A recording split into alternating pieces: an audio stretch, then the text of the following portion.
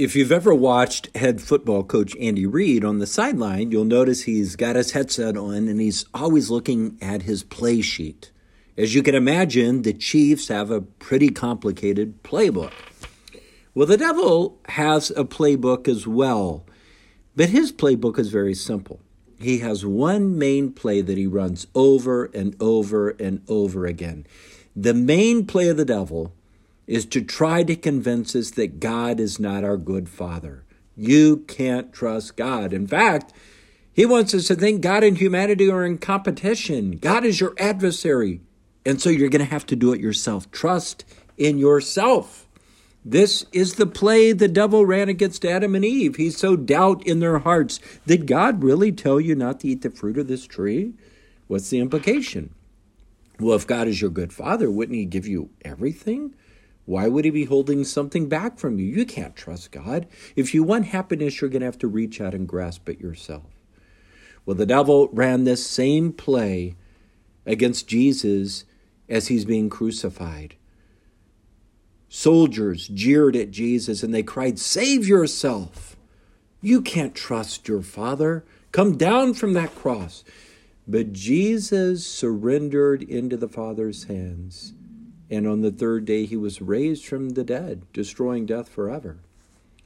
Now, isn't this the same play the devil runs against you and me?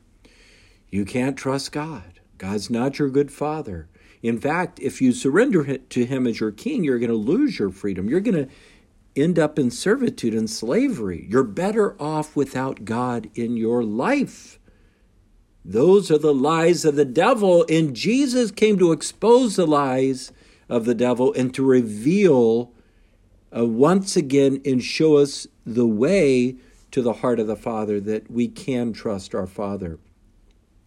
So think about how Jesus now has undone these lies of the devil. Do you think God is trying to enslave you? Jesus says, "I've come not to be served, but to serve." Jesus becomes our slave. God washes our feet. You don't think God wants your happiness?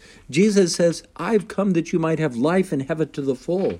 You think God is trying to hold something back from you? Jesus says, "Here, take my whole life." He gave up everything for you and me on the cross. He gives himself totally to us here in the Eucharist. Everything I have is yours. He shares his divine life with us.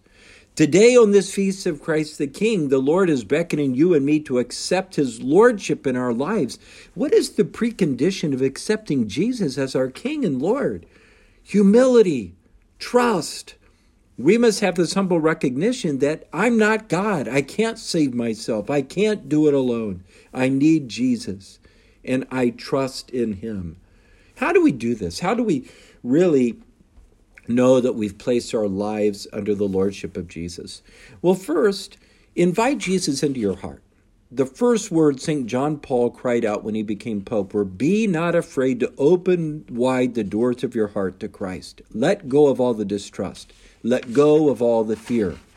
Now, I know I've made Jesus the Lord of my life if I'm trying to truly live my life in accord with his commands, not my own. We live at a very confusing time. Moral relativity reigns, where people kind of think, well, I can choose for myself right or wrong. I can decide for myself what's good and evil. But to accept Jesus as Lord means that I'm conforming my life to his commands. Truth comes from God, not myself. I know I've made Jesus the Lord of my life if I'm no longer trying to fit God into my schedule, but I've made God my priority, and I fit everything else around him. I know I've made Jesus the Lord of my life if I stop trying to live a double life, trying to straddle the fence, thinking, well, okay, I want to follow Jesus, but I also have all these loves for all these false idols, all my attachments. We can only serve one king, and so we have to smash the false idols that we look for happiness in our lives. You know, to truly make Jesus the Lord of our life means that we want Jesus to reign in every facet of our lives.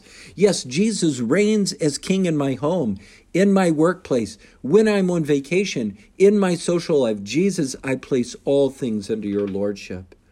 I know I've made Jesus the Lord of my life if I'm praying and consciously trying to allow Jesus to lead and guide my life, Jesus, I give you permission to direct my life.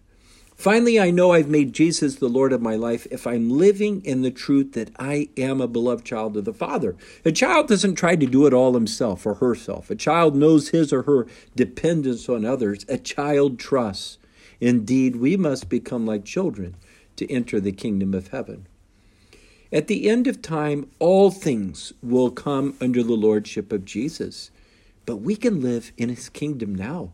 When we accept Jesus as our King, we lose nothing but gain everything. We become more fully alive. We gain a share in God's divine life. We become a part of something much bigger than ourselves. We become a part of God's family, a part of his kingdom. We are liberated from the fears of clinging for control in our own little ego worlds. Let us open wide the doors of our hearts to Christ as King.